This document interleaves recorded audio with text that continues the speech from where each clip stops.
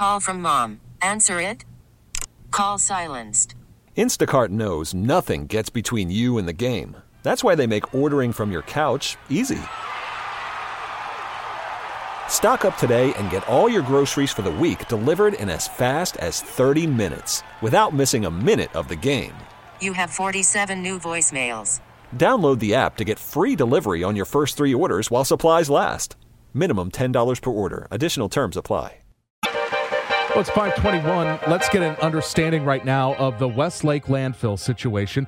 The EPA late yesterday issued a warning that more methane gas is leaking from more gas extraction wells at the troubled North County landfill, 4 wells to be exact.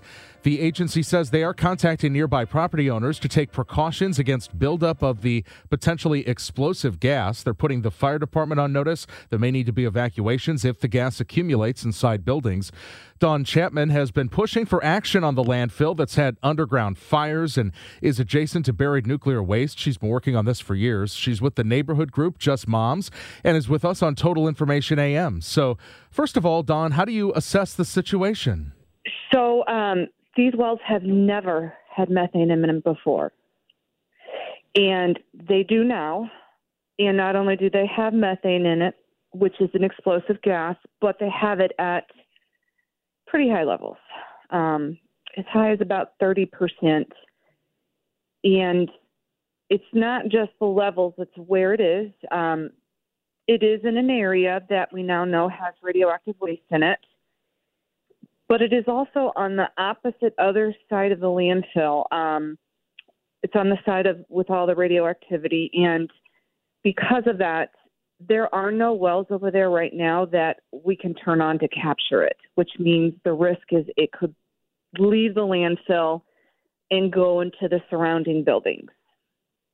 Is the risk really with the methane, or is it, you mentioned that this is in an area that's at least near radioactive waste. Could that get mixed into what's being expelled? That is a great question, and I know that it is a question I asked EPA, and, there's a lot. They have to look into that, basically. It's a valid question. Is there radon gas, which is a radioactive gas? We know we have a problem. They know we have a problem.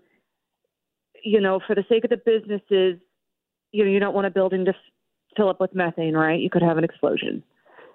So the businesses have already been notified. Alarms are going to be put in the businesses. But yes, there's a lot of questions like that out there, Michael, and nobody has the answers yet. Sure. Is the fire still going? Is the fire still, what is the status of the fire, and is this a result of that, and could this exacerbate that? So it's a great question too. Yes, the fire is still going, and could it have come from the side of the fire? Yeah, it could have migrated. It could have, the area that these wells are in it's older trash, much, much, much older, so it really shouldn't be putting off a lot of methane. It could be a result of the heat. It could be from a lot of things, and that is something that they have to get to the bottom to. Obviously it's pretty not good news. We're upset over it. We're a little scared and worried. Our understanding is it's something that can be fixed. The question is, how complicated is the fix going to be? So when do you expect to, or have they told you, we're going to have a plan by this date, or check back in with us, on Monday, or what's next? So they're working on it. They're working on a plan, but they also, as you identified, they have a lot of questions they got to get answered. Because that's gonna help design this plan. And so they have to get to the bottom of it first. So there's a lot of there's a lot of stuff that has to happen before they can do this plan. But the main thing is they have to keep that on site. That's what they have to do. The ultimate goal is to keep all explosive gases and dangerous gases on site, and to also make sure that they are not coming up to the surface, obviously, where they could ignite, right? So what is the bottom line? Definitely it's a concern. It is scary, the tone kind of that we're hearing with the agencies and whatnot. So it is a big deal. But like I said, I do think hopefully that we are at a place right now where we're all working together and we can get a plan in place pretty quickly here. Thank you, Dawn. Please keep us up to date.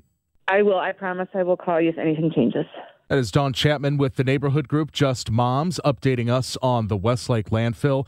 And, of course, we'll have the latest for you on the KMOX News updates, latest one coming up at 5:30 and then 6 o'clock. Hey, Rob Bradford here. I have set out on a mission with my good friends at FanDuel to prove what I have known for some time. Baseball isn't boring.